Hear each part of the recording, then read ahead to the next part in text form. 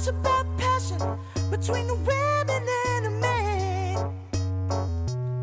Chris Dyer and his creative friends, darling. Ooh, ooh, ooh,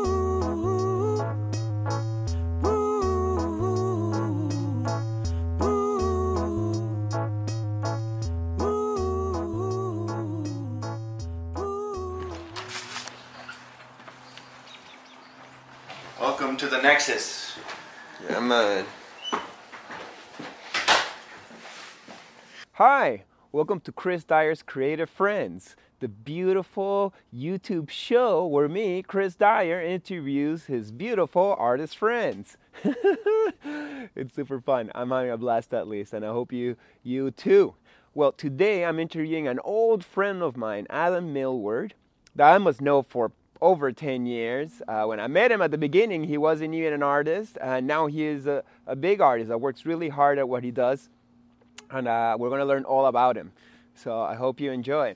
How you doing, Adam? I'm good, except for the fact you just called me old in your introduction. No, not an old friend. We got an old friend. I just turned 40 a couple of days ago, sorry. Woo, really? Yeah. Oh, happy birthday, man. I'm 41, and I'm feeling better than ever, so let's not let numbers get in the way of the youth that is our essence.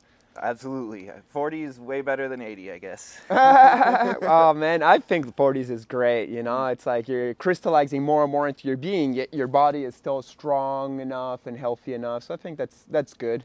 So let's start with, I want to start this interview with this general questions like, what are you doing out here in the outside? Usually I do these shows in the studios of my friends. How come we're out here in the great Canadian outdoors? Well, we're here in the great Canadian outdoors because the place I live, I rent from parents of a good friend of mine. We have the same ventilating system.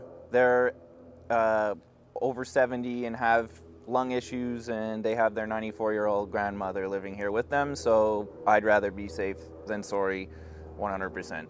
Right, because we're COVID times. It's actually a red level. Red zone, we're in a red zone here. So just to be safe, I'd really rather be safe than sorry. I would never forgive myself if I brought COVID in my friend's parents. Right, no doubt. We gotta problems. make sure we don't put anybody at risk. Mm-hmm. But I'm sure it's also like a factor in your living environment that it's like kind of like blocking you from, you know. Yeah, it is right now. You know, I'm looking for a place to move to, but slow and steady. Yeah. It'll come when it comes. Nice. Well, I wish you a great new studio where you can, you know, do everything you want without having to take into account your neighbors and stuff like that. May we all be liberated more and more with time. Yeah. So let's start at the beginning, you know. As I said, we have an old friendship. I'm going to let you tell the story of how we met. It's a beautiful story. Well, look, the story of how I met Chris Dyer, I read about him in the Gazette, which is the main Montreal English newspaper back in the day when people still read newspapers. And there was one particular board lying on the ground in the picture, and I don't know why, I just loved it. I went to Chris's website, and that was back in the day when they had hit counters on it, and I think there was like 5,308 hits on his website or something back in those days. And, you know, I never really bought art. I never really was interested in art until I read about Chris in this newspaper. I was pretty terrified to reach out to him. I see him in the Gazette. I think he's this big famous character, and I'm nervous about asking him. I don't know if he sells his art or what. But eventually I got the courage to reach out to him and ask him if I could buy a couple of his paintings. And he said yes. So we ended up meeting each other a bunch of times to exchange money and pay off in payments, and usually ended up with a case of beer. Dude, I would get so drunk and wasted every time you would come. So Adam would come after work. He worked at a calling center at the time. So he would come with a suit. And he come with a 2-4 of beer, not even a 12, a 2-4, meaning that each one of us are going to drink 12 beers, weed, and sometimes cocaine, and sometimes it's guitar. So once I'm like drunk, stoned, and coked out, he's playing guitar for me to try to like get me in his own vibes that he's trying to share with me. And I enjoyed it, but at the same time, every time he'd left, I'd be like, "Oh my God, this is intense." Every time this guy comes over, He's not telling the little part of the story. More than once, I brought the 2-4 and we finished it, and he's like, "It's not 11. Go get another 12." Well, once you get me going, once I get drunk, I just want more. But Me too. That's why I stopped drinking 8.5 years ago. Nice, man. We'll get into that, but but by the time you'd leave, I'd sometimes like pass out on my couch and puke, and it was a disaster. But at the time, you were like my only steady client, so selling like $1,000 of art a month for me like carried me through my welfare years, which was like. Well, I'll be honest. That's a big reason why I supported you, because you were different from anybody I'd ever met before, and I really enjoyed following your journey. You shared it in your monthly emails and stuff like that. Like I'd buy a painting from you and you'd tell me, "Nice, now I'm going to pay my credit card off and go to Thailand." And like I'd see you in Thailand, and then I'd see you come back from Thailand, and all the experiences you had there would work its way into your art, and I felt like I was part of that. I really did. I felt like I helped you manifest that situation where you absorbed all this inspiration. So I kind of felt like I wasn't an artist, and I was kind of jealous. Like I never thought of myself as an artist. I couldn't draw. I remember in elementary school, like I literally got kicked out of art class on purpose because I was jealous of all the kids who could draw Wolverine and Spider-Man and Venom. And my parents didn't let me read comic books. They only let me read books that had no pictures after I was in like grade 2 or whatever. So I didn't have these characters at home to trace in my book. I remember one time somebody gave me a comic and I kept it under my mattress like a porno when I was like 11. So like, I didn't think of myself as an artist, and being able to help an artist manifest these things felt like that was the way I could help create something. Right. In a way, like, the painting wouldn't be in the same if you wouldn't have funded my life to some degree for me than to have a richer life, which then makes a richer painting. Mm-hmm. Right. Awesome. So those days when you were supporting me as a client, you were an alcoholic, right? I'm still an alcoholic. You still are, but you haven't drunk in 8 years. Yes. What's the difference between an alcoholic that drinks and an alcoholic that doesn't drink? Well, an alcoholic, like, alcoholism is a disease. A lot of people don't agree with that, but it is. Once I start drinking, I have cravings that I cannot fight off. So whether I'm sober for 8 years, if I have one beer now, I'll be just like I was when I was hanging around with Chris. I'll be drinking at 24, and I'll probably be trying to find Coke. So I know that that's where one beer will lead me. If I don't have that one beer, I won't crave the second and the third and the 24th one. So that's why I'm an alcoholic. What made you change? Like, what was that wall that you hit? I think you hit it in Costa Rica when you were there working for. Yeah, I got married. And marriage did it. Well, yes and no. I got married, and I felt in my case that was like time to grow up and stop, partying like a crazy person. Unfortunately, my ex-wife didn't feel the same, and when I was sober and she wasn't, it quickly became evident that that wasn't going to work, and we had to split up. I had to come back to Canada, and here we are. You were in Costa Rica for how long? I was there for 5 years. I started painting when I lived in Costa Rica, actually. Okay.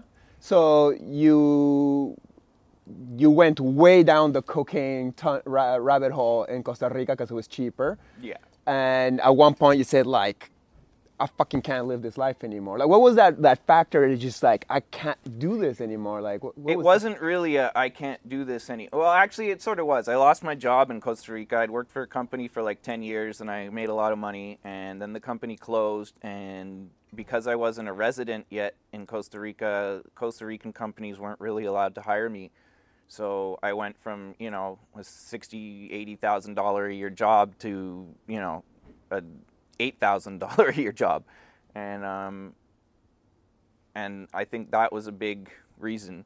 I didn't have the funds to continue living that way, so yeah, that's a big part of it. And when did art come in? Like right after you sobered up? No, I painted my first painting really, really drunk. I bought the canvas, like I was unemployed, like I didn't have a lot of money. So I bought a cheap, shitty canvas and black and white paint, and that was it. And then my wife gave me shit for spending the $15 that I spent on it because we were poor. But I needed something for my sanity. And I looked at the paintings and I looked at Chris Dyer's art hanging on my wall, and I'm like, I can't paint, and I had no faith that I would be able to create anything I wanted to, but I needed to get smashed before I got the courage to put the brush on the canvas with some paint on it.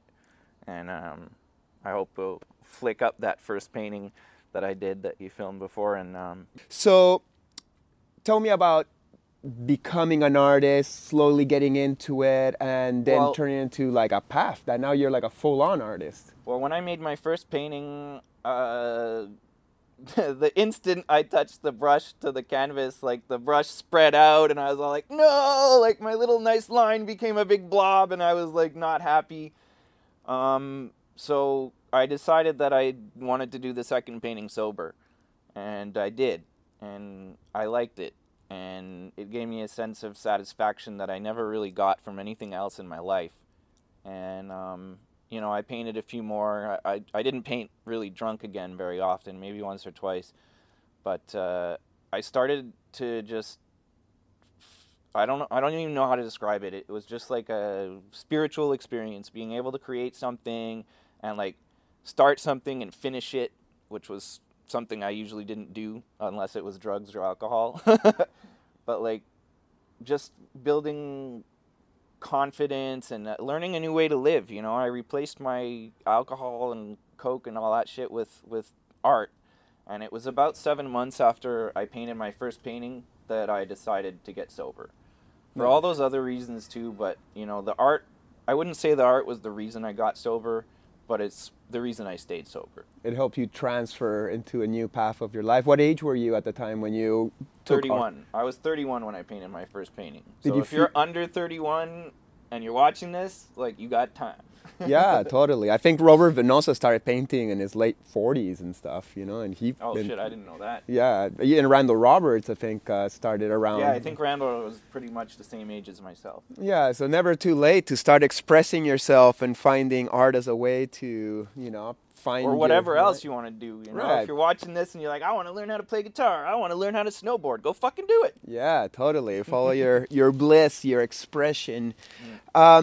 So tell me, how's it been to be an artist, both as somebody who's channeling magic from another dimension, but also as a career? Like, did the universe give you some momentum at the beginning and help you on your path to make that something? Yeah, I mean, I think what really turned the page for me that made me decide that I really wanted to turn it into a career was I went to Mexico for Christmas in 2012. I was actually in Tulum on December 21st, 2012, but like at the archaeological site, and I could hear the rave that Alex Gray was painting at. But anyway, long story short, when I flew back from Mexico, the president of Costa Rica was on the plane with me, and I couldn't believe it. I woke up that morning with such an intense feeling that's never happened to me before or since. It was a really specific intuition to put a small painting in my carry-on luggage to give to somebody on the plane to start 2013 with good luck. So I'm sitting there at the airport, waiting to board, and all of a sudden I see security guards and the president of Costa Rica getting on the same plane I'm about to get on. So I knew she was going to be sitting in first class and that I'd have to walk past her to get to my seat. So when I did, I stopped and I gave her the painting. Nice. And she thanked me, and, people were boarding, so we didn't have a long conversation. You got a picture, though, huh? Yeah. That's cool. Well, I got the picture because once we were all seated and the plane took off, one of her, the stewardess up in first class came and said, look, she wants to meet you. Oh, wow. So I went up and met her, and that's when I got the picture. She actually...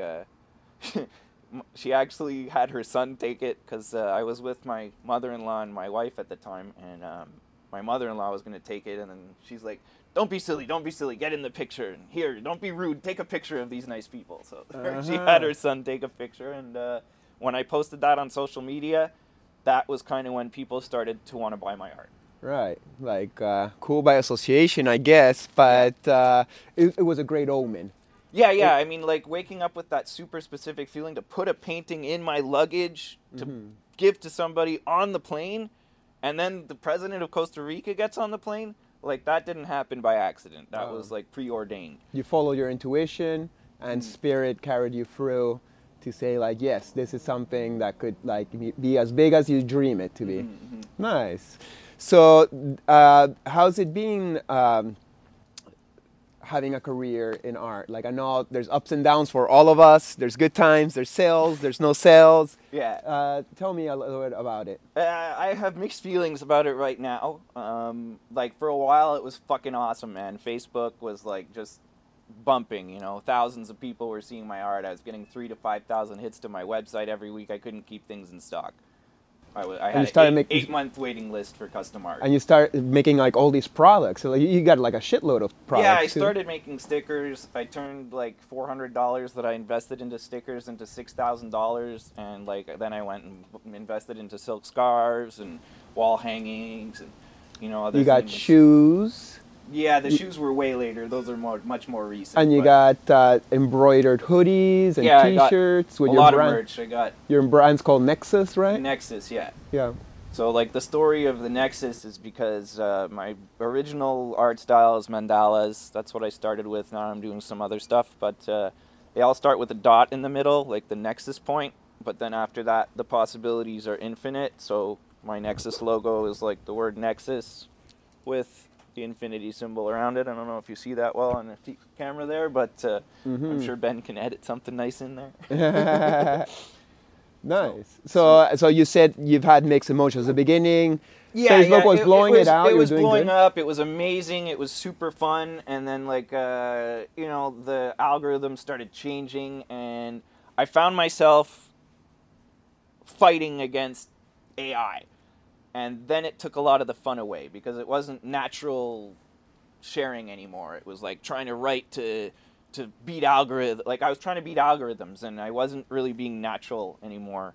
And it took a lot of the fun away out of it for me. Seriously, it got very frustrating. My income dropped drastically. Like what a bummer that the social media, they gave us this gift for artists for us to share our expressions from our heart, our passion, make a little bit of a business, live in the abundance that we learn. And then they're like, oh no, we're just going to change the algorithm so we make more money. And they fuck us all up. Yeah, basically what happened was I invested about $15,000 in products one summer and for Christmas. And that's the year they changed the algorithm. So I had all this merch that I just invested a ton of money into that I was expecting to make money on the Christmas season to carry me through the next year.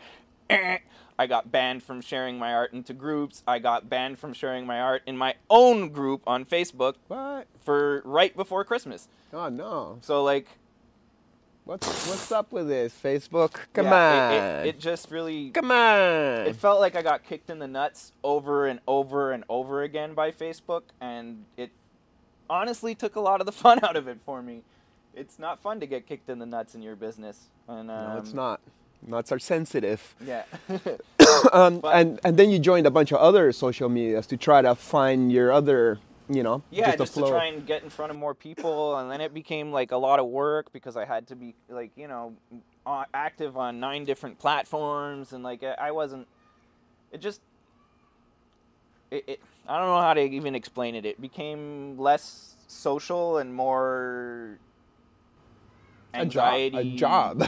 Yeah, it became like a real job where it was like less about the art and the actually developing relationships with people because people weren't seeing my stuff. There was no new relationships to be building. I wasn't allowed sharing my art in groups anymore, which was where I got a large majority of my followers.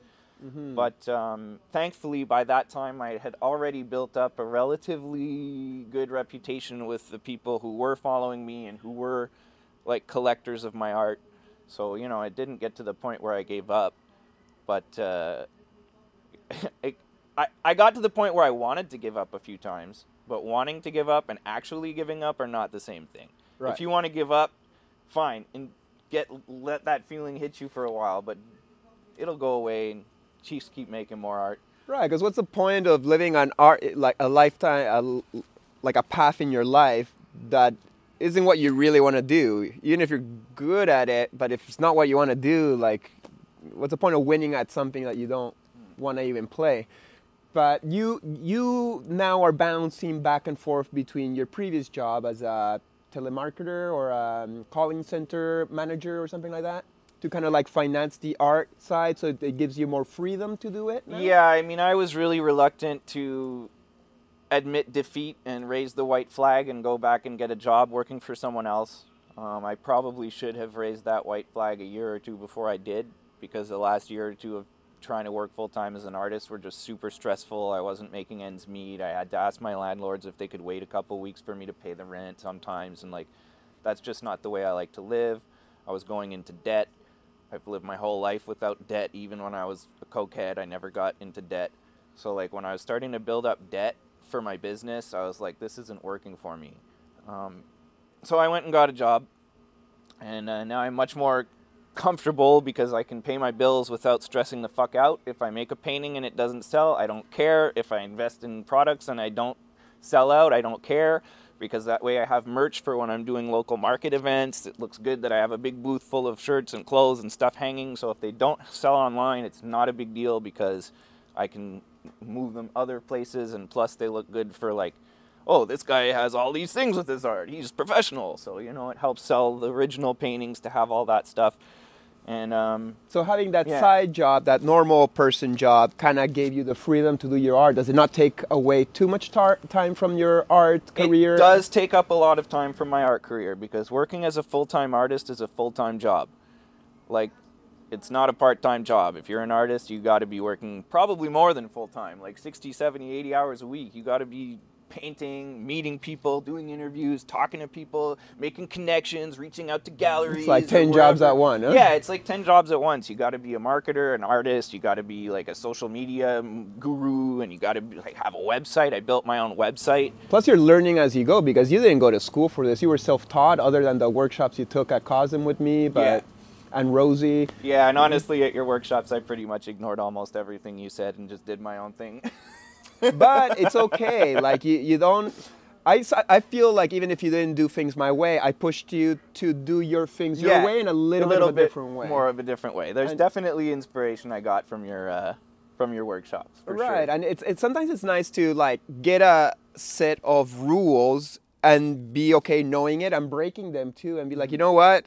I still will do things. What I got most out of your workshops was the business side of it, to be honest, because I really developed my own style of art and painting, and like that I already had when I was at your workshops. So I wasn't really there to learn how to paint. I was there to hang around with you, have fun, hopefully get introduced to Alex Gray, and well, but I don't want people to paint like me when they come to my workshops. I'm just saying, like, well, this is how I do it, and grab whatever you want from what I'm telling you. But it's more about like a vibe, those workshops, you know? It's like totally. Like we build this momentum of like... It's the community and being with other like-minded people and learning and having fun, just hanging around with cool people doing what you enjoy doing. Mm-hmm. Like, that's enough. And like, I definitely learned a ton from your business talk in that workshop, and about the history of skateboard art that I didn't know. Mm-hmm. So those parts were awesome. And you did your first skateboards and you sold them, or I got one of them as a gift. Yeah, I did my first skateboard at your workshop, and then when I shared it, I got like 4 commissions to do skateboards for other people. So that was awesome. Nice. So back to the dance between the normal job and the art job. Would you like to go back to being an artist 100% if you can figure out the equation that makes it that you can sustain yourself in that way? Or do you always want like a couple days a week where you do the calling center that pays for your bills, and then the rest of the time you can have the freedom to do whatever the fuck you want? Of course I'd love to be back doing art full time, but I'm not willing to put myself in a situation where my income becomes a problem again.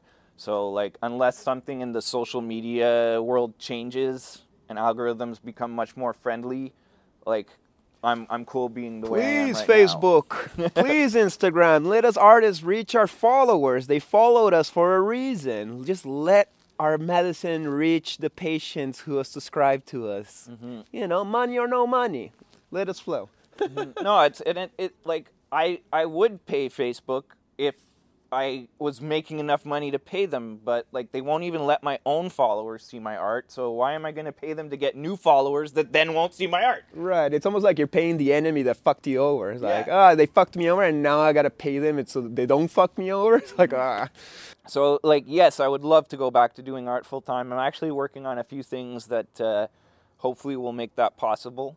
I don't want to let the cat out of the bag. You're going to have to wait and watch. Yeah, I know all about it. I'm excited for you guys to see Adam's new tricks. But you were mentioning before that you were doing some art market. So how is doing, say, like an art market locally here in the South Shore of Montreal compared to being online? Like, and you got a little bit of social anxiety on top of it. You had to get over that hurdle. Not so much. I used to sell chocolate bars in parking lots. The social anxiety isn't... It manifests itself in parties, not in markets. Okay. Like when I'm at a market, I'm there to sell my art. I'm there for a reason, and I'm not around a bunch of intoxicated people. The social anxiety comes when I get invited to a party and like 80% of the people there have a beer in their hand. That's where the social anxiety comes from. But like for me, selling at markets is super fun. A, I'm a sales guy in my day job, so I like making sales. And B, meeting people face-to-face in your community, there's no replacement for that. Like, online can't take that away from me. You know, Facebook algorithms can't stop me from setting up my tent at a little event that I get invited to. You know, fuck you, Facebook. Get the fuck out of here. So, those markets are super fun and super motivating. It sucks that we can't do any right now because of COVID. Right. I had actually been, like, signed up for quite a few things, and they're not happening, so... Yeah, well, let's hope that this whole COVID situation eases up and some of us can return to our normal flow of work, you know, so we can keep on sharing our medicine, making this place, this world a more beautiful place. Yeah. So tell me a little about your art in general. So you got a couple styles. Well, one thing like where I kind of segued into when I got this new job, like my mandala paintings, they take a long time. Like there's detail, there's a lot of process into them. So like even a smaller painting, like a 10 by 10 inch can take me 15 to 30 hours. So when I went back to working full time, I didn't have 5 or 6 hours a day that I could be sitting painting. I only had 2 or 3 hours a day where I could be sitting there painting. So in order to keep making art on a regular basis, I developed a new style. It's inspired by video games, my childhood in the 80s, which I know you're all about. Yeah, hell yeah. Like, mainly the idea is I kind of imagine I'm creating a level for a video game where each level's different, but if you see like 10 of them together, you'll know they're from the same game, i.e. by the same artist. And those I can do a lot quicker. Even a big one only takes me 10 or 15 hours. So it allows me to keep making art regularly, to keep putting stuff out there so people can keep having something to go, oh, wow, Adam still exists. Right. And do people vibe with this new style that you've done? They didn't so much at first, but the more I make it, the more they are. Mm-hmm. Like, you're finding your crowd for that second style you've created. Well, yes, and I'm also, like, over the years of, well, how can I put it? Like, I guess, I think as an art collector myself, when I'm exposed to art that is clearly like always the same style, I'm more interested to follow that artist than I am to follow an artist whose art is all over the place and changing here and there. Like there's not a constant flow through their work. Unity. I find it hard to be excited about an artist like that. Really? I'm the opposite. I find like, yes, I like when an artist has like unity and consistency, but I also like it when an artist is like, fuck it, I'm going to do something totally different just because how I feel. It's fine to do totally different every now and then, but like to develop collectors and people who want to buy your art on a regular basis, I think it's important to keep to at least like a certain vibe. It's smart for business. Yeah, it's smart for business, but it's also fun. For me, it's fun. Like some people are like, oh, like why would you want to paint like the same thing over and over again? And I'm not. I'm finding new ways every time I create something to like keep that brand, that vibe, that like look.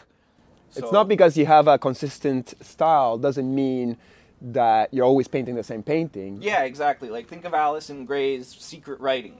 I mean, all of her paintings have secret writing, or almost all of them, and they're all different. So like that's kind of a challenge as an artist to maintain your style but keep it fresh.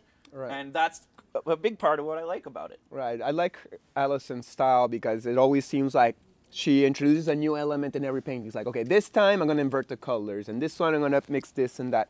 So I would see a parallel between Allison Gray's work and your work because she's got freestyle, she's got chaos, she's got order, and then she's got the secret writing.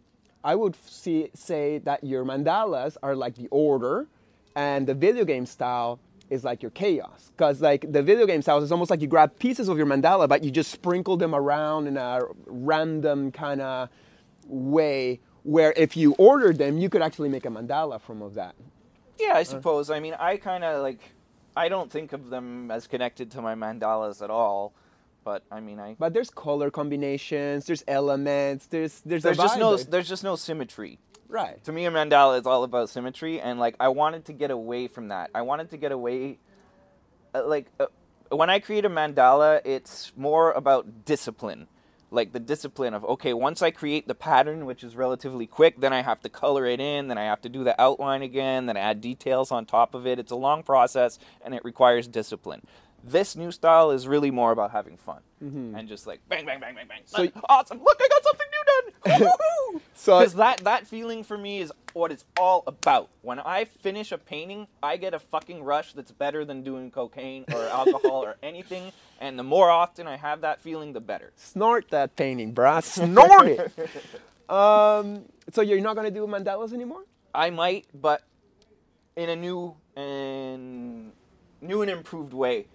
I always felt your mandalas were very spiritual though, because it almost like you felt like you were channeling it, where like you didn't know what you're doing at all.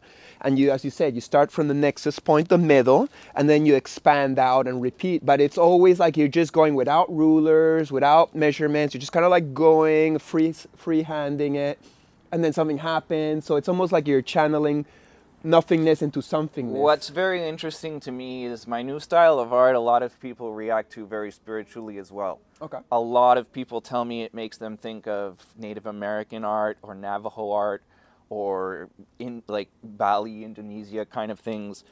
So the fact that people still resonate with my new style of art on a spiritual level encourages me to keep doing it. Nice. Do you consider yourself a spiritual person? No, I'm like yeah, I guess I would say spiritual. Like Your spirit. I don't know how to explain it. I have when I was 19, I had a near-death experience. I went into the light.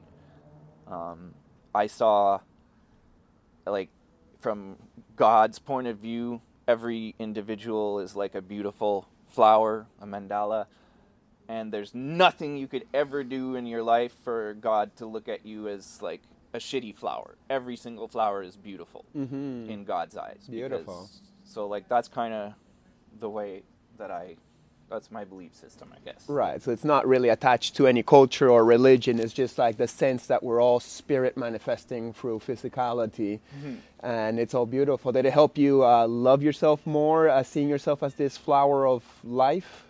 Yes and no. Like, yeah, it did, but it was, I don't even know how to explain it. It was, like, I wasn't a religious or spiritual person at all before, and it changed me on a pretty deep way, but it's not something I think about a lot.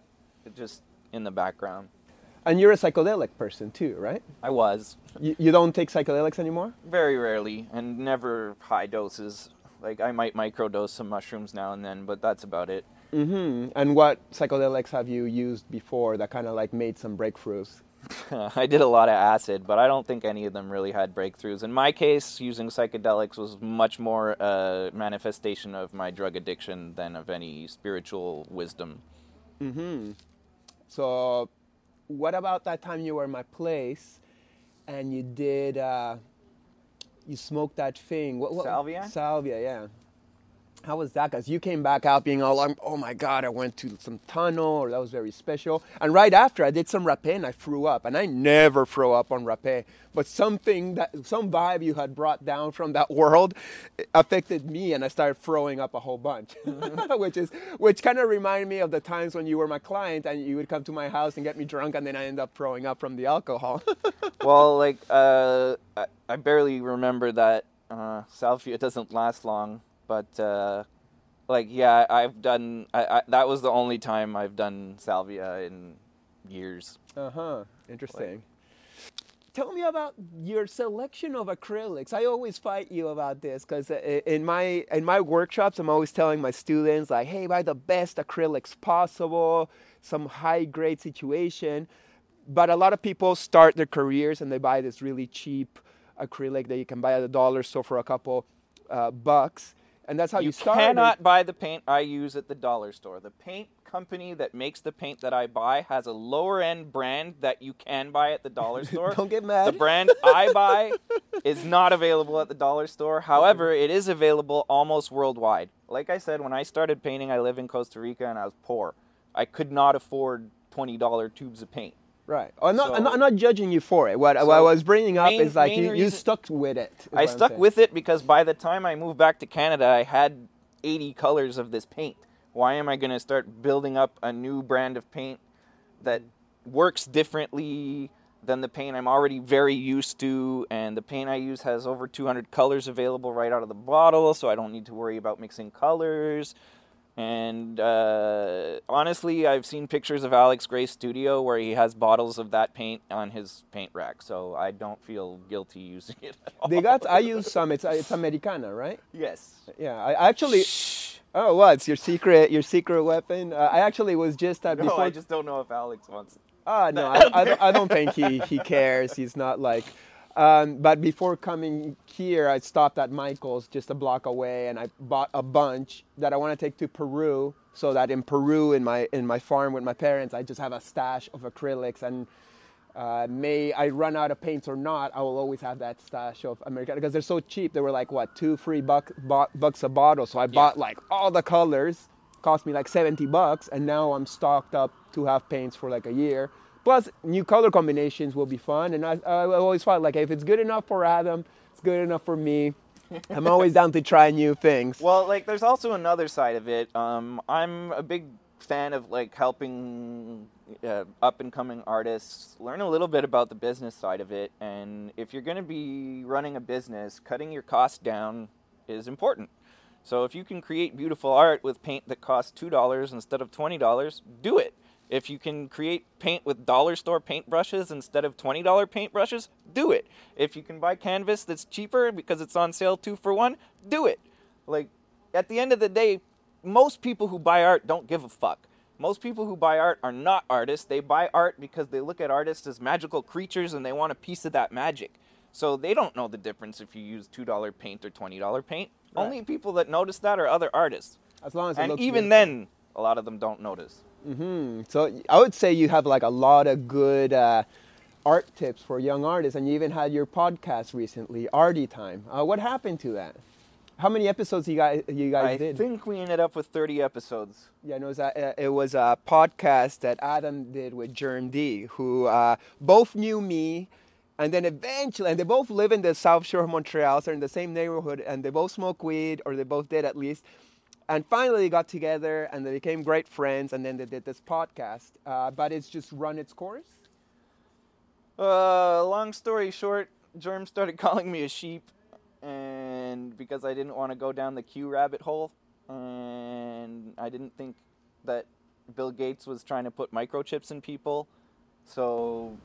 You're not aligned in your political views. Yeah, it's not even the political views. It's if you're going to be my friend and sit here and call me a sheep in my own house, you're not going to be my friend anymore.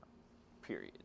Okay. Well, I hope that you guys become friends at some point and you can meet eye to eye. But, I'm detached from whatever Dan says. But too bad that the podcast didn't continue. But I think you guys did good things, bringing good knowledge to part artists. of it was like Germ wanted to turn the podcast into a conspiracy theory podcast, and I wanted to keep it an art podcast, and anyway. Mm-hmm. Sometimes the lines bleed, depending on the guest I will have. Say my last, one of my last interviewees was Sake, and I'm trying to get into bombing and graffiti culture, and he kept on coming back into, the Illuminati and the powers that be that are trying to fuck us over, which I agree, and I think it's important that we talk about it so we don't end up in a dark future. But, you know, we also don't want to think about that all the time, because then I we're think what empowering. you focus on is what manifests. So Right. if all these people are focusing on these bad things, then they're going to keep manifesting more of these bad things, and I don't want to hang around with people who are manifesting those bad things. So, period.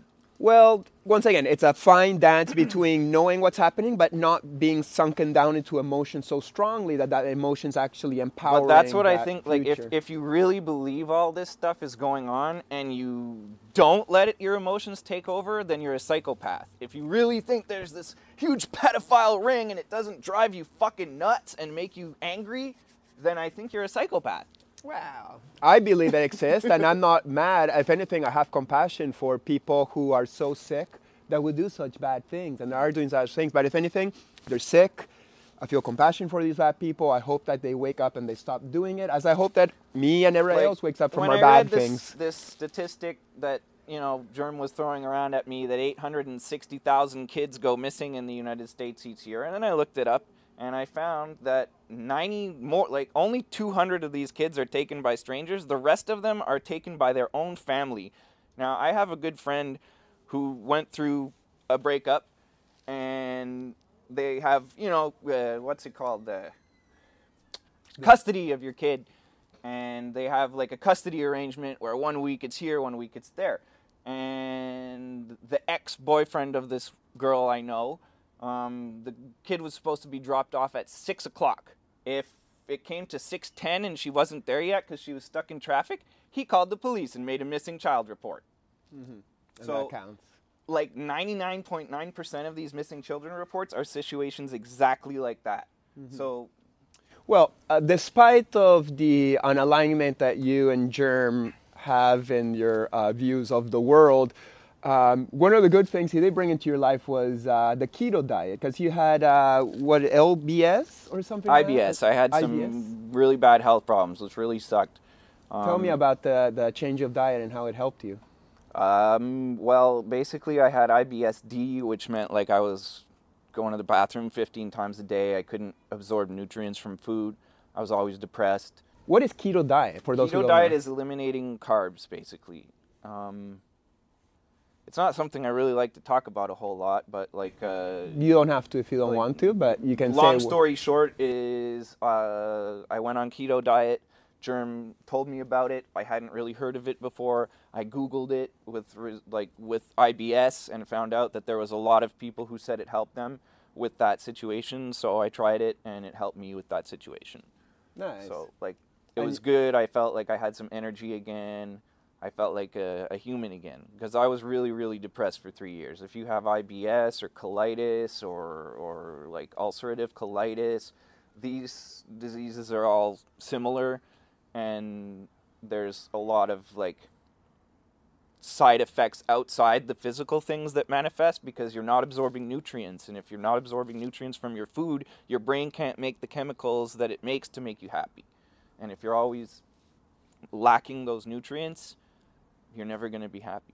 So nice. Well, I'm happy you repaired that, and that you took the power, you had the drive to do a new diet, which is challenging because there's a lot of things you can't eat now, which probably you want to eat, but you did it because But I don't want to eat them, because basically what keto diet does is it eliminates sugar from your diet.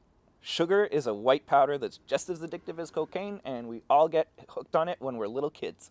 Mm-hmm. So most people, when you suggest they cut sugar out of their diet, whoa, no, I could never do that. Whoa, you mean I can't eat candy? I can't eat fruit? I can't even eat bread? So, okay. But then you're still addicted to sugar, and you're still going to crave it. But once it was out of my diet for 2 weeks, whoa, all of a sudden I wasn't craving all these things that people think I want to eat. It's like, no, I don't want to eat them. I'm not craving them. Mm-hmm. Nice. So it's a liberation. It was big time liberation, yeah. Nice. You felt better. You lost weight. Now I pay for it. If I eat one of those sugary things, like my body goes out of ketosis, which is like a state where your body uses fat for energy instead of sugar. So if I go out of ketosis and then go back into it, it's like a 2-day, 3-day hangover. It really feels the same as an alcohol hangover. So I just don't even go down that route, because then not only do I feel like shit for 3 days, I'm also craving sugar again. Nice. Well, congratulations on taking control over your health and your life situation. Yeah, so, having the knowledge of how not to go back to alcohol really, really helped with that. Right. Like knowing that it's the first one that causes the domino effect. If I don't have the first one, don't have the cravings, don't have the problem. Right, that's the key to eliminate an addiction, right? Yeah, any addiction. Don't take that first beer and you should be fine. Adam just got his jacket on. It's getting kind of chilly out here. Yeah, the sun's going behind the house next door. It's not shining on me anymore. Oh, chilly. Tell me a little about your music. You also like to play guitar and bass. It's another artistic, spiritual expression of yours, but it's different from art, right? Yes and no. I mean, I've been playing guitar for a lot longer than I've been painting. I've been playing guitar longer than Jimi Hendrix was alive. So, for me, guitar is like, it's something I can pick up and just get lost in. And it's something that I don't really want to put out there because... You're not trying to sell yourself as a guitarist. Yeah, but also because I don't want it to ever get to the point where I feel stress around it, like I did with my art career, where it was like got stressful and trying to reach people and get the content out there. I don't want my music to ever become that. My music is my meditation, where I can like chill from all that. Right, you just do it for the pure joy of expression. Yeah. Nice. Well, I hope that you'll play a song for us for the ending of this show, so people enjoy your. It's always like a freestyle, right? You never really write. I always improvise. I have a looper. I don't write songs. I never play the same thing twice. It's I just pick up and go, and that's what I love about it. It really is connected to my art in that sense that it's like always improvised, and I don't plan things out first. I just go. So like there is a little bit of similarity in that sense, but music has just always been something that I've loved. It just it's an escape from reality for a while, or a different reality for a while. Do you think it's a way to channel spirit? Sure, it can be. Mm-hmm. Yeah. Especially when you're freestyling and you don't know what's happening and you just go with it. Mm-hmm. You might just find what it is. Yeah, I mean, definitely, like, am I channeling a spirit or an entity or whatever? Or am I just channeling my higher self? I don't know. Like, I don't really want to put labels on it like that. I just want to do it. Mm-hmm. Beautiful.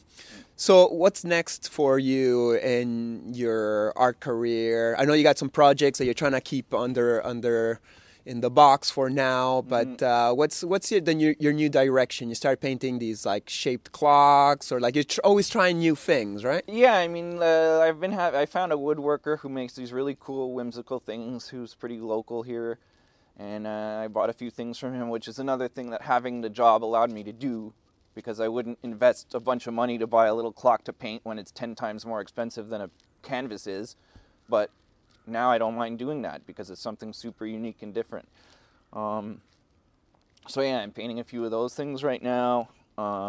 Like I mainly just want to keep painting my new style now. I have another thing I'm working on with my mandalas, but there's other people involved in the project that I'm waiting on. That part's out of my control. Some technological stuff. Yeah. Engineering and such. Something like that, yeah. That's where the AI will help you. Yeah, I don't know if it'll be AI, but it'll help me for sure. Nice, So, like, nice. I don't want to talk a lot about that because it's like... We'll keep it secret. Yeah, it's keep all it good. a secret. Nice. So we're coming to the end of our show. Is there any like words of wisdom that you'd like to share with young artists or just humans in general? Like, Well, I think, like, what I want to say mostly is, like, if you're out there and you're watching this and you want to become a career artist, one of the best things you can do is buy art from other artists, because then you're going to learn what it's like to be on the other side of the coin. And you're going to learn a lot about what it takes to sell art if you're buying art. Beautiful. And thank you so much for the years that you supported me doing my art. I ended up buying your art eventually. The circle goes around. That's another reason why, if you buy art from artists, like, and then you ask them for advice later, they're going to be way more likely to give you advice and give you a few minutes of their time than if you just message them without ever having bought art. Like, hey man, can you tell me how you became an artist? Mm-hmm. Sorry, dude, I get like 500 of these messages a day. Watch the podcast. But if I bought 9 paintings from you and I'm like, hey Chris, can you give me some advice? You'll probably take your time and help me out. Yeah, well, we've become friends with the years, you know. I don't put a wall between like, you're my client, give me your money, now leave me alone. There's no hard emotion or friendship. We've become friends. Well, and, that's the thing is when you buy art from artists, you sort of become friends. Yeah, which is a beautiful thing. And then we influence each other, we grow, and we keep on seeing each other throughout the years. So thank you so much for being there in my life, for teaching me, and for doing this podcast with me. It was really fun. It's great to share your story. As I told you earlier today, like doing this podcast came to my mind one day when Adam this summer came over my place and we're painting and we're talking. And I was like, man, you got such a beautiful story and I really want to share it with my audience. But for that, I would need to do a podcast. And more, this idea of doing a podcast, sharing my friends, kept brewing in my head. And you know, finally, we're doing the episode with you. And when you told me we couldn't come to your studio and film it because of your neighbor, I was like, oh, no, I really want you to be one of the first people in the first episodes of the show. So thank you for manifesting this with me, even though we got cold fingers. Yeah, but freezing. At least the lighting is beautiful, better than some dark situation or studio. Thank you so much for tuning in to this episode of Chris Dyer's Creative Friends. If you liked the episode, please like it, and you know, you can also subscribe or share it. Please give us some momentum so more people can see it and hear about all these beautiful artists I like to share with you. So, one love. I'll see you next week. Blessings. Peace. Peace.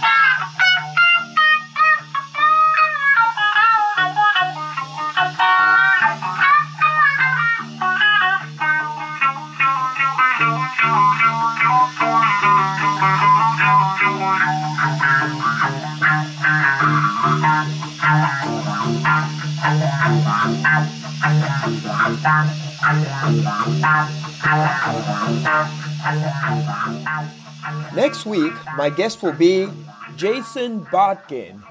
What happens when you stick a bunch of artists, each from well-known crews and cliques and avenues of art, each with some sort of notoriety on their own, into a room at the same time, and you get them to collaborate? Mm-hmm. And do you have to set some rules? And one of the rules we came on pretty early was like black and white, realizing the way you use color is totally different than the way that the next person does. So make sure to subscribe, like, and everything else. Big thanks and see you next week. Peace.